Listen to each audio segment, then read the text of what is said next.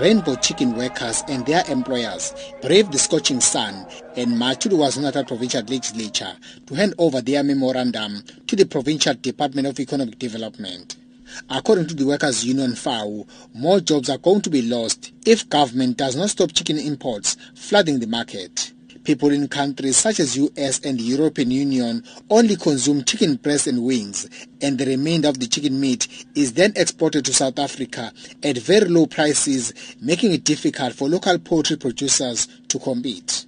Managing Director at Rainbow Chicken, Pete Scott, says about 1,000 of their staff will be retrenched at the beginning of next year.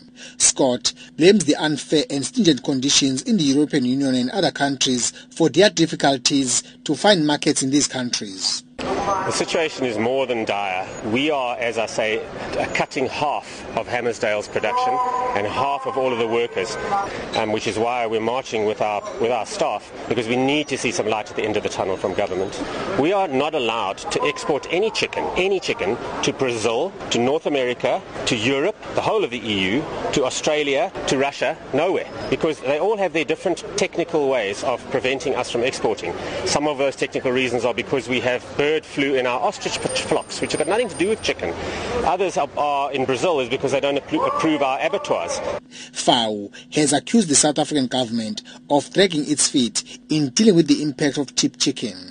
Union Secretary General Katishi Musimula says it's high time that the government review trade agreements that have resulted in cheap chicken imports flooding the South African markets. We are concerned that our government is moving with snail pace. In fact, our government needs to treat the situation as a kind of a state of emergency and convene a meeting we are calling for between ourselves and the industry players, because we believe we can find ways of defending the jobs that are in the poultry sector. But with every day passing, the situation is getting even more serious and dire. The Department of Economic Development in KwaZulu-Natal says it's working hard to try and save jobs at Rainbow Chicken. MEC Sihlezgalala explains. And we are attending to it together with the workers as well as the employers. And one of the recommendations we are taking up is to engage the national department to ensure that we protect the local production by making it difficult for those who are producing meat to bring the chicken in the country.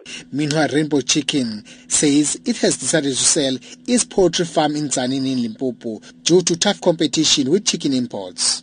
I'm Vusi Makosini in Pietermaritzburg.